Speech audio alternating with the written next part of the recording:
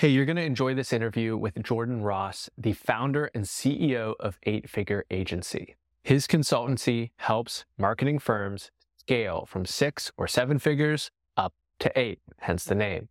We not only talk about the systems that he helps the CEOs and founders that he coaches deploy into their own business, but we also spend a lot of time on mindset and neuro-linguistic programming, something that I have only begun to learn a little bit about. But Jordan is a certified practitioner, and I found it really fascinating. Here's my interview with Jordan Ross. Jordan, welcome to the podcast, man. I'm excited to be talking with you. Dude, great to see you, man. I'm happy that we got to connect on this platform. Right on.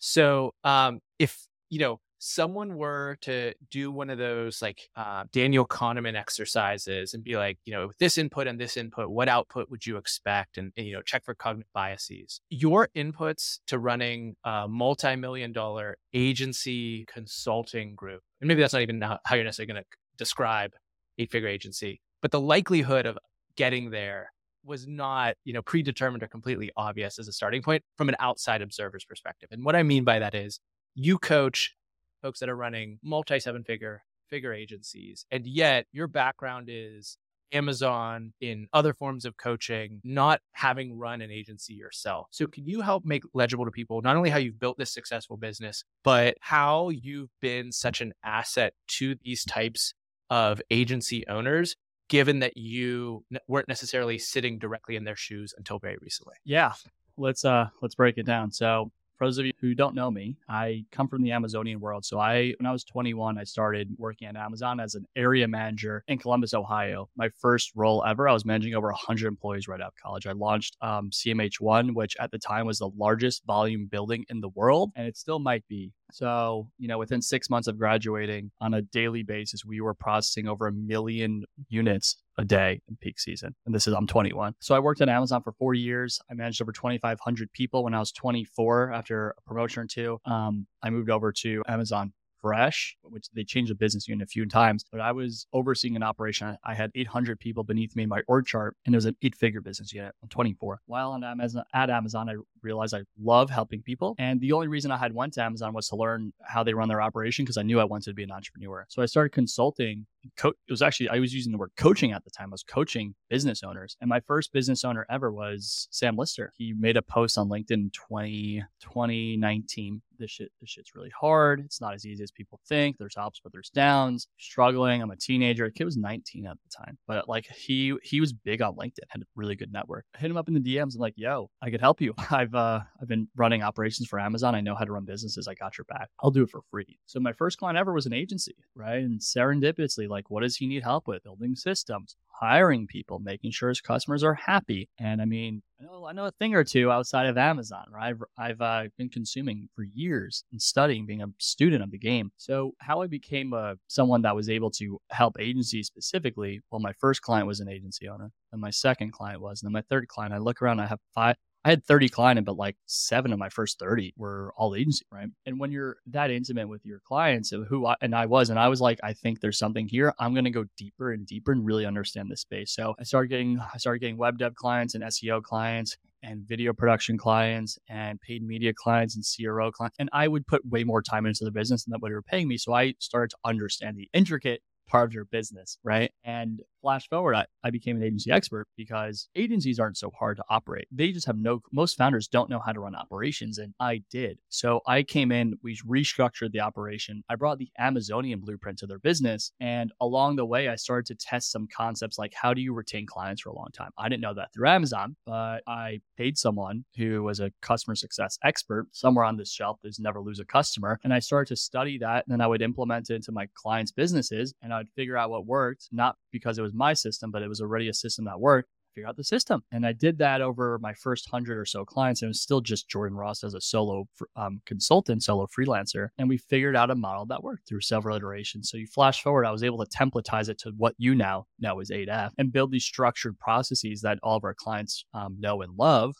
But at the first, it was I come from an Amazonian world. I'm adding value to a space. I intimately start to study and practice and like put more time into this niche to best understand it. And we tested. I had so little risk. My first client was free. I had so little risk beyond that. So that's the high level. And so just in full transparency, I'm a client. I happen to be having my best quarter ever, on pace for my best year ever. And, correlation may or may not be causation. That's up to other people to ascertain. But the thing that I want to go back to, I could go back in my own story years ago, and I could point to one of a multitude of errors that I made was a lack of focus, a lack of closing the aperture and really applying maximum leverage against the highest impact activities that could be made. And I'd be in a completely different place if I had taken that action. You articulated that there would be a first 50 clients or so that you were taking on, and not all of them at the start were agencies, unless I'm misunderstanding what you said. No. It was whoever will pay me. Right on. And that's not an uncommon thing for new businesses to do. So can you speak very specifically about the period or the chapter of pruning down, removing the stuff that you realized wasn't high impact, not only when you realized you needed to, but how you went about doing that so you could apply more leverage specifically against helping agencies? No one's successful alone. And I really want to emphasize that. I was fortunate enough to be in a room with a really successful agency owner, Max. I'll call him Marketing Max. He likes to keep his identity discreet. Marketing Max on Twitter. He had built $1 million agency. So when I met him, I'm early on my journey where I was probably doing like less than $20,000 a month. I'm 6 months in post Amazon, quitting Amazon. I think I'm hot shit. I'm sure everyone can relate. You're making over $10,000 a month. For me, like I was making $3,000 a month after taxes in California at Amazon. I'm like, I'm making $10K. I'm freaking balling out. I my shit don't stink. I'm the man. And he wrecked me. I felt horrible, but it was exactly what I needed. I'm going to say the exact quote. You are not an entrepreneur. You're a prostitute. You're selling your time for money. That was number one. He wrecked me. Number two, he's like, you will never be anything special. And this is a paraphrase, but it felt intense. You need to niche down. So the niching actually came from Max because I was trying to figure out, I want to build $1 million business. But the hard thing that I was just like, what's the best way to do this? Max told me niche down. Followed his advice and niche down. I picked the agency world. So part of that, and that's, I was at a mastermind with him and I had been hiring consultants. I offer what I need. I need mentors. I need consultants. I need people in my corner. And I listen when people who are more successful tell me what to do, I just simply do it. It's that simple. So you're asking like, what was the high leverage? I had someone in my corner who was already successful running a 7-figure business, and he told me to niche down. I did it. And that was the biggest variable that led to me blowing up. And then a year later, or maybe a little bit more than a year, but then he eventually told me to go all in on Twitter. So I had scaled. I'm at 50K MRR. Shit's good, but it's not great. And I'm like, I need more leads. I need to get more appointments. He's like, Twitter, Jordan, like if you go all in on Twitter, you'll blow up. And now we're a multi-million-dollar business. And it's like those two things came from one person, Marketing Max. And I followed it. I went so ham on Twitter in 2022. Like I mastered that platform and I'm still going ham. And those were the two biggest variables that led to this business becoming what it is today. We're a multi-million-dollar consultancy today, but it's accumulation of a lot of small things, but there are on the journey a few big decisions. So on the operation side, I mean, it's really interesting to me. A lot of marketing agencies, if they're any good, can get a client, right? Because they're marketers, right? Like they should be able to attract a new business unit. Not always the case, but you would assume so. But really, what's interesting about your approach is there is stuff, you'll teach stuff as it pertains to that, how to increase retention and onboarding these other things. But it's really all of the back end of fulfillment that, how do I make this thing not blow up? How do I not be working 12, 14, 16-hour days that, like your first client was struggling with actually putting into practice? So, certainly not able to summarize your entire curriculum here in a brief podcast interview, but like, what are the levers that you're always looking to push on when people are basically scaling people? That's the nature of an agency business. Thank God for Amazon. Scaling a business is hard. It's actually extremely simple. And that's the thing that people don't see, because when I go into a business and I have several clients or I have a few contractors, we get, as emotional beings, we get lost in the emotion of this, and we lose our articulation and we stop extrapolating the simple things that lead to success. right? So let's just go high level. What is success for business? You have consistent appointments coming in. You have consistent prospects turning into clients. You consistently keep your clients happy. You consistently deliver a good service, and you consistently keep your team members well trained, well compensated, and then they deliver and they keep their clients. That's it. 5 variables to running an exceptional business. We lose sight of all that shit, right? When you grow. So when our clients come in, they're stuck in what I call agency prison. We start this business to build the dream. I want to make a lot of money, make a lot of impact, build a world-class team, help a lot of people, live my best life, take off as much as I want to, travel the world, do the whole thing, right? Be on Instagram looking cool and stuff, right? I want to give my kid, my family, the life of their dreams. I want to retire my wife, right? We all start for a variation of several of the same reasons. And what happens is we shoot for a North Star and we end up becoming the sun. Planet and everything in our solar system revolves around the sun. Agency prison is when you are the sun in your business. Everything revolves around you, which is the wrong model to building a business. You become a glorified employee. You have golden handcuffs. You have a highly compensated job.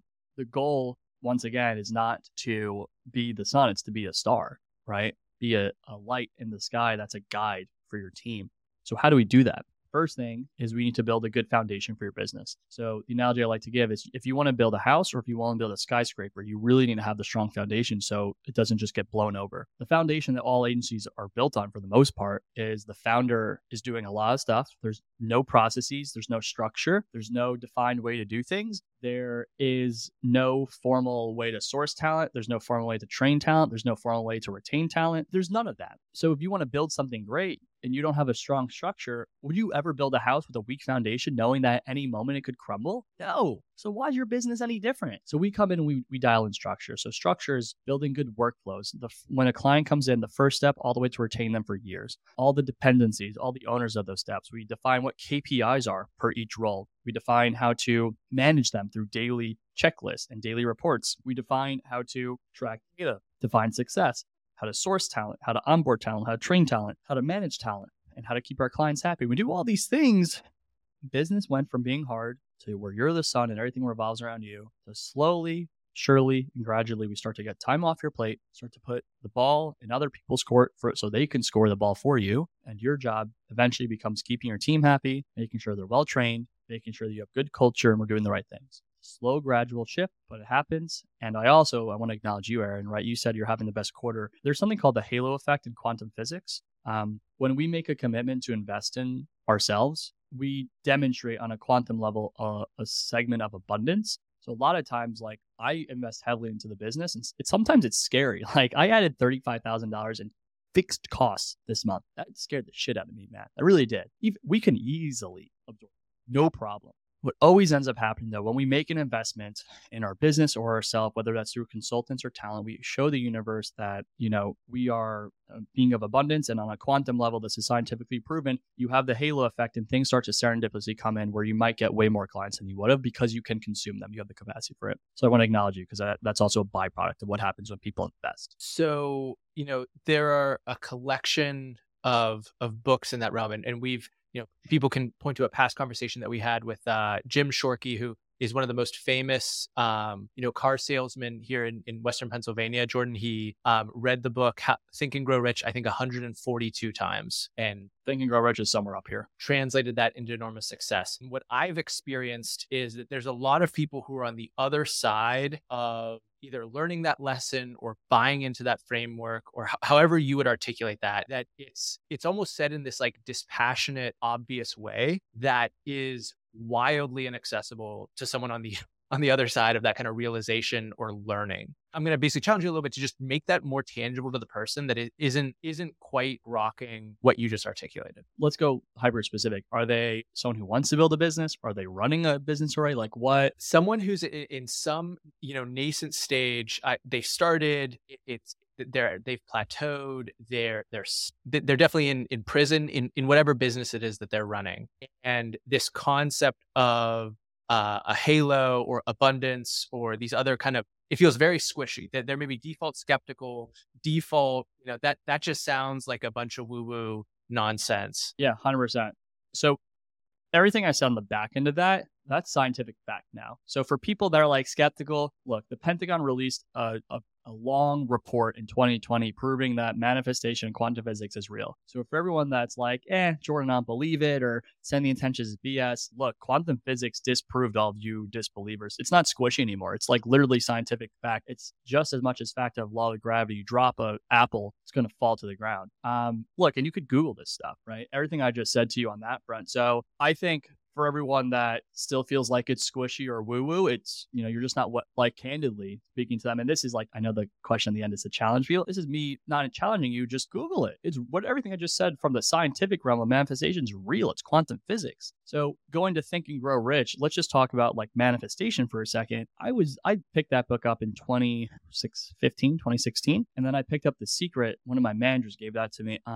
She gave it to me in January 2017. And I latched onto that like no other because I read The Secret, I watched The Secret, and I'm listening to like YouTube motivation. Everyone's saying if you set the intention and you back it up with the action and you transform, you'll receive it. So first, everything I said, like ignore the mindset, the manifestation. In order to become, you must be first. I really believe that. You don't become a millionaire by happenstance. You are someone who shows up as a millionaire every single day. You do the right things that millionaires do, and then you become one. There's a lot of clues. And I just said a bunch of them, like build your workflow, build your templatized workflow. The first step of a client coming into your business all the way to the last step, right? Who's the owner of that role? Is there an SOP, a standard operating procedure? Is there a training? Trainings teach people how to think. Is there a software implication, right? Are you well read?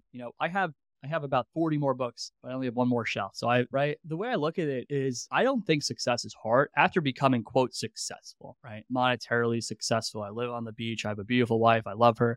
It's really simple as you need to wake up every day and just commit to 1% improvement. That's it. So is 1% you're picking up a book? Is 1% you're just trying to figure out how to fix your operation? Is 1% fixing your mindset?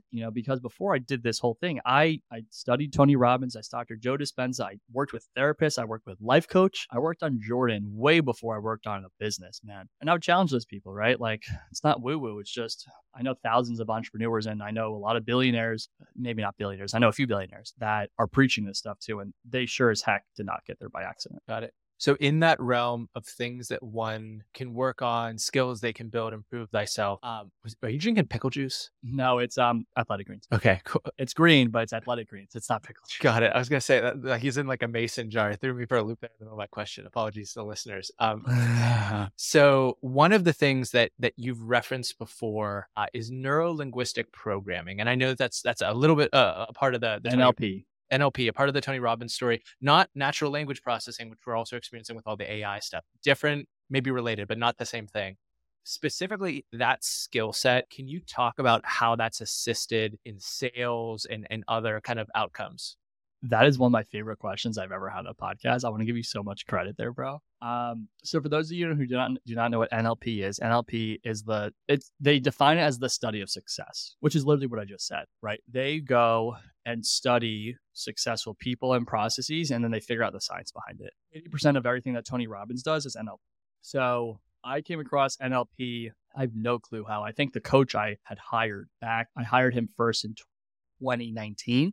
He put me onto the topic. Yeah, Dave Goodell. I love him. And he's great if anyone's looking for like a professional coach to help them with their performance and mindset and all that stuff. I went to NLP practitioner training in February of 2020. Think about that time right before. And what I learned there, they opened up their training. It was Dr. Matt James.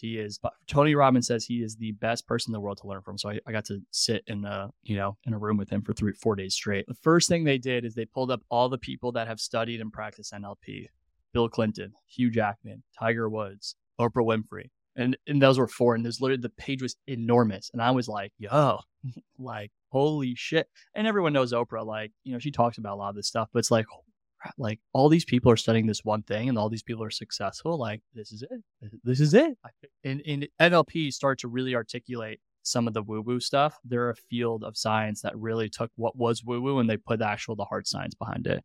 So NLP was great because it really helped me just dial in specifically in business, how to sell. So I teach the 5-step sales process, which I learned from NLP, and it teaches you about rapport. It teaches you how to build trust with someone on an unconscious level, right? Which a lot of that's about matching and mirroring body language and tonality. So only, I think it's 4 or 6%, I think it's 7%. 7% of all communication is done through words. The other 93% is done through your body language and your tonality. So if you think about, Aaron, if you fly to LA and you get off the plane, you see someone wearing like a Pittsburgh sweatshirt, or they might be wearing like, I don't know what your team is, but maybe it's like the Steelers or something like that. If you see that, you're going to feel some relatability to them immediately. I feel that kinship when I see someone wearing an Ohio State sweatshirt.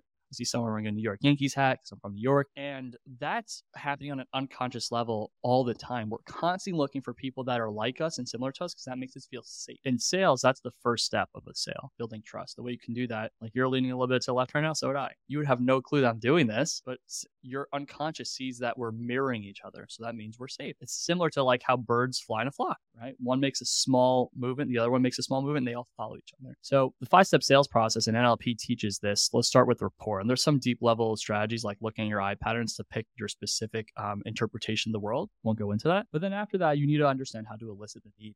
So once I have rapport with you, I need to start to ask the right questions. What's success look like for you, Aaron? What are the gaps and things that you need to fill? So I start to understand your internal representation of success. NLP abbreviates it, calling it I-R, internal representation. Now, when I sell to you, I'm going to sell the goal, and I'm going to help you mitigate that pain point. So I'm selling you the painkiller and the supplement all at the same time. A lot of people miss this. They try to sell a service. We don't sell services. We sell the dream, and we sell solving your pain, right? Painkillers, narcotics is like one of the biggest industries in the world. Like people buy narcotics way more than they buy supplements, solve people's pain. So what I learned and what we teach is if you want to sell effectively, build rapport, elicit the need. And when you pitch, you're pitching a solution that helps solve those emotional things, and it shows up as your service. And then you need to handle objections. But that's NLP. I would really recommend you guys Google it, pull up on YouTube. There's so much to learn. I am very in the nascent stages of looking into it, but there was a training that I received was one of the first times that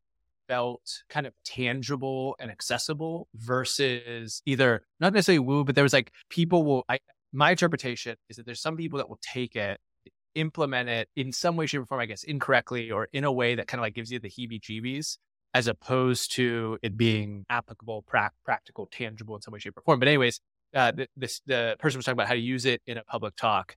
And I, used a couple of the principles in a talk that I gave last week, and it was like probably the best received talk that I've ever had before. So anecdotal, not, hard data necessarily, but very interesting to see that put into practice. And obviously your success is another identifier of that. I've got 2 more questions here, and then we'll aim towards wrapping up with the last question, Jordan. One of those is, in order to scale a consultancy, you need really talented people. There's people that need, admins and other folks that need to fill in different roles, but to be a credible coach to someone who's building a multi-7-figure agency, you need someone who's walked the walk, talked the talk, done the thing. And, in general, those people aren't cheap or easy to recruit or easy to hire. So can you talk about filling your consultancy with talented people and properly incentivizing them to want to, as to use your parlance, score hoops for you? Yeah. So for context, I've gone through several iterations. My first hire ever was who became my business partner, Zach. He built and exited a 7-figure agency himself.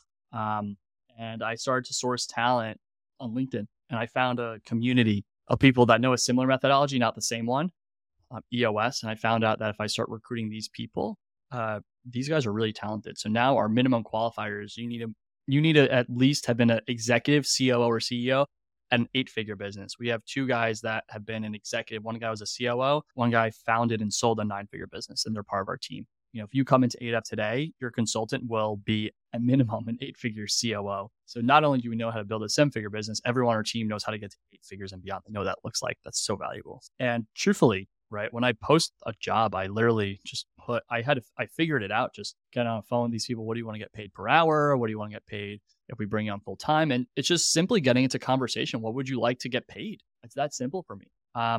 Because once you know that number, then you got to go back to the drawing board. How can we create the structure or the revenue, or how can we as a business make this happen?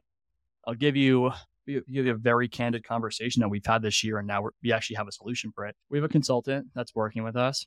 He makes multiple 6 figures in his current role. And he works with a few clients of ours. Like, he makes a lot. And whatever your number is, multiple 6 figures, it's more than 2. This guy's so good. This guy's elite. Like, this guy's insane, man. And, he's currently a COO of a $30 million business.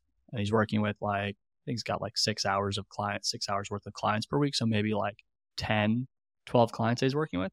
Everyone loves this guy. Love. I literally heard someone literally wrote yesterday, "Thanks, bro. I love you." They're saying that to the person they're paying us to work. He is so good. I had the candid conversation with them. Hey, man, I want to work with you full time. I want to work with you for the next 20 years. How can I make that happen? Well, here's what I get paid total comp right now. And here's, what we want to make that happen.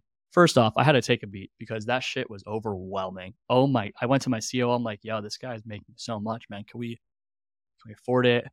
And I really thought about it. Then one of our consultants in Europe earlier this year in January, we learned he was doing some shit that wasn't aligned with us. We split off from him. And I looked at the opportunity cost. And I'm like, our margins will be lower on the clients that this guy works with. But I think our retention will be way higher. And I think our capacity to build a world-class business will be way higher too. So I'm willing to take a hit on margins to have someone that I'll never have to worry about. I'll only have to train for a little bit because he's pretty much trained already. And it all started with asking, how much do you want to make? That's the first question. How much do you want to earn? And then it's your job to figure out what you need to do to keep them. So in that realm though, so what do you want to make is a useful question, and then reverse engineering from there. But I guess there's another thing that's almost, and maybe it's a Yogi Berra quote. It's I don't want to be a part of any club that'll have me, but it's the person that is so successful that they are almost post-economic necessarily is kind of the perfect person to be giving advice. So you're almost by definition, when someone exits a 9 or 8 figure business, they're almost by definition, maybe not post-economic, but they're in a different tax bracket, right? So that is, there has to also be meaning, I guess, or maybe that's not the way that you look at it. 100%. The way I like to look at it is the money opens the door for the conversation. We are emotional beings that then validate our emotions through logic, but that's happening unconsciously. So we have 2 guys. One guy built and sold a 9-figure company and sold it. Sure as heck, that guy does not mean $1 ever. And his kids probably need to never work again. We have another guy who built and sold a $50 million company. Sold it. Same thing. Doesn't need $1. So when I meet these guys, one, I'm pinching myself. So we went back to the manifestation before. I had a moment yesterday, and guys, I will emphasize this. For those of you who do think it's woo, I would encourage you. I was having a hot take before. I would really encourage you to consider this manifestation thing. It really does work. The talent I have on my team, I can only accredit it to just the serendipity of life, and I have no clue how this shit just keeps happening. It's crazy. The talent I have on my team, my marketing partner, Wiz of Ecom, this kid's a liquid multimillionaire by the age of 24, one of the best marketers. He's literally hired by other countries' politicians to make sure they win elections. This kid's insane.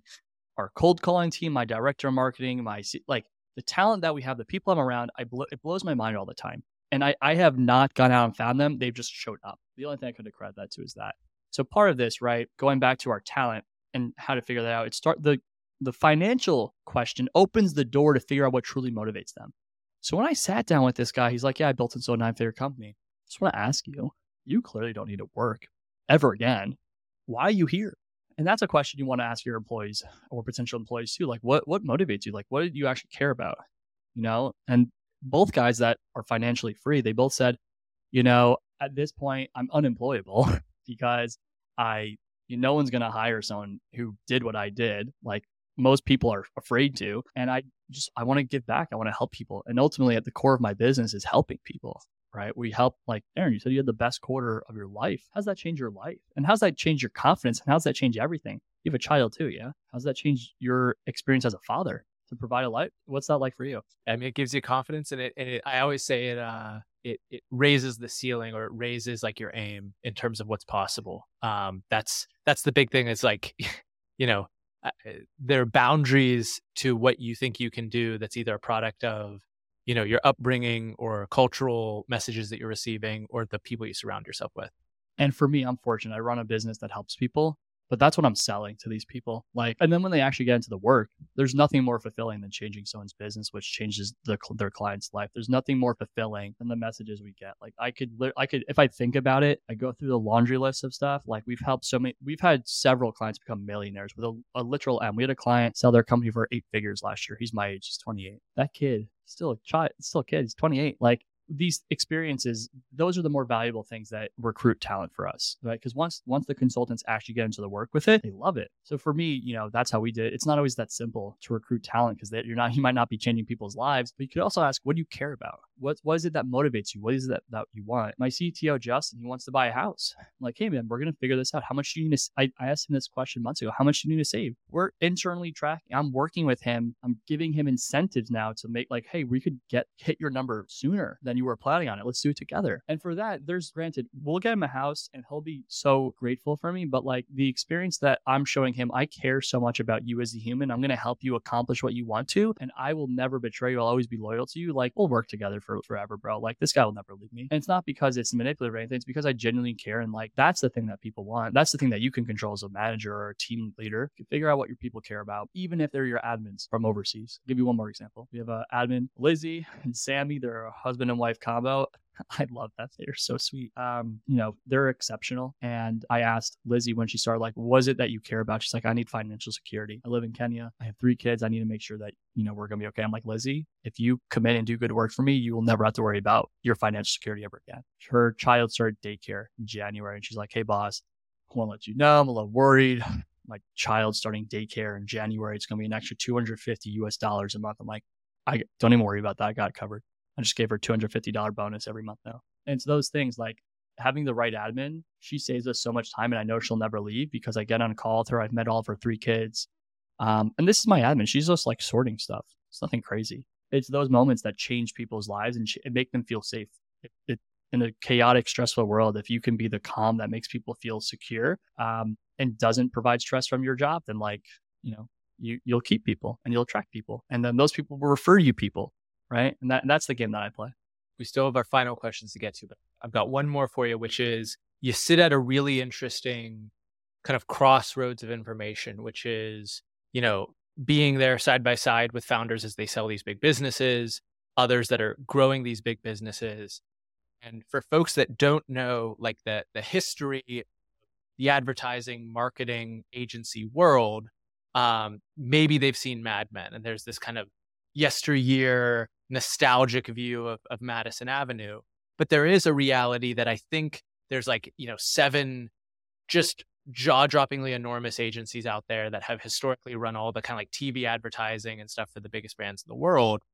And there's all these, young Turks, digital upstart type characters coming in. So not so much in the present, but more when you look to the future of the role of the digital marketing agency or the marketing agency or the agency. What do you think that future looks like? Is there going to be another consolidation, big 7?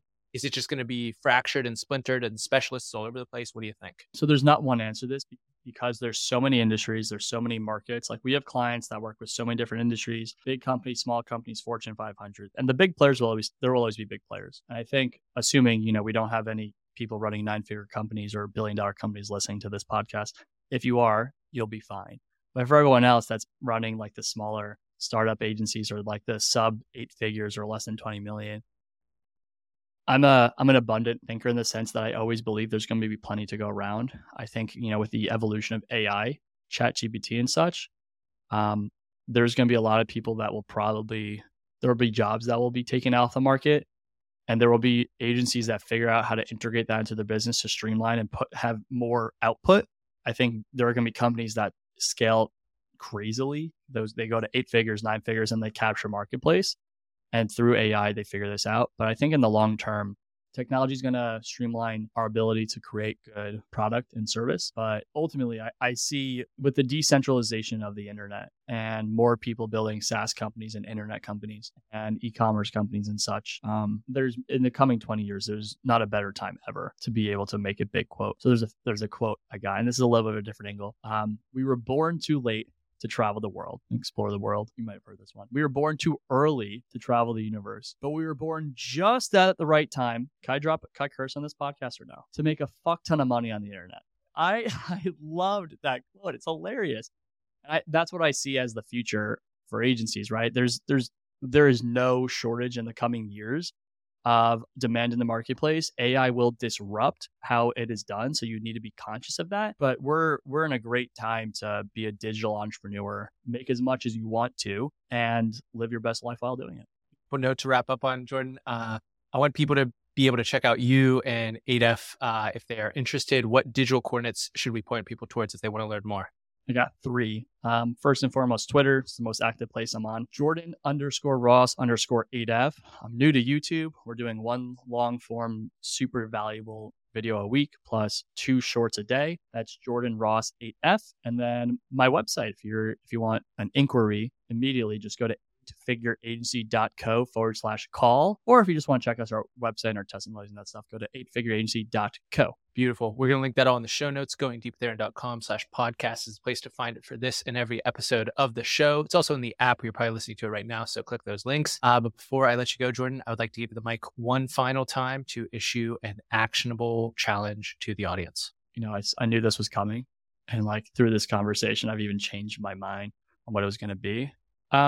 I'll go broad and I'll go specific. And I'll actually say my biggest encouragement to you is go all in on yourself. And the reason I say that, I had 2 parents that doubted that I could do this. And that was really demoralizing for me. My dad, when I was at Amazon, I intentionally turned down promotions because I was building a side hustle. My dad said, quote, "That's a really dumb move. You shouldn't do that." That wrecked me. My parents told me not to quit. My parents said it was a bad idea when I did quit. And now they couldn't be more proud of me, right? So I know there's a lot of people that are afraid of making their parents ashamed of them or going after their dreams for whatever reason. Go all in on yourself. And that might have to be, you might have to wait a few years and really figure that out. To go a level deeper from there, how you can do that, if you want to be someone who makes big impact and, really helps people or makes a shift, or just maybe you just want to make a shit ton of money, maybe that's your ambition, study how to be a person that becomes that. And if you look into that field, it actually has nothing to do with business success and money. It has everything to do with how you perceive the world. So work on your mindset. Dr. Joe Dispenza would be the number 1 resource I'd encourage you to check out. He has a great book. It's actually that one right there, the soul book, How to Change the Habit of You. Yeah, you're the placebo, and that one's Breaking the Habit of Being Yourself. He was instrumental in my personal evolution. He still is. And to go one level deeper, because this is all one encouragement, I meditate daily, and meditation has changed my life. Whenever I get triggered, if any of you have a significant other, you will attract a person who will encourage the triggers in you to evolve. You can either succumb to those or evolve. Learning how to breathe and learning how to meditate has changed my life. 1, for the manifestation part, meditating, but 2, just knowing how to sense when my heartbeat is rising or when I'm getting anxious, and I could go sit down and center myself and let it go. And that's my one big encouragement. That was a lot to say, but thanks for the question. I like it. It's beautiful. I need to take it. I think we all listening can take it. And appreciate you, Jordan, for taking the time to be on the show today. Thanks for having me on, buddy. We just went deep with Jordan Ross. Hope everyone out there has a fantastic day. Thanks for listening to the end of my interview with Jordan. If you enjoyed it, I think you'll also enjoy my interview with Andrew Gazdecki of MicroAcquire. Actually, his business is now called Acquire, but at the time it was called MicroAcquire. We talk all about buying small businesses, operating them, improving them, and living a really good entrepreneurial lifestyle. Check it out.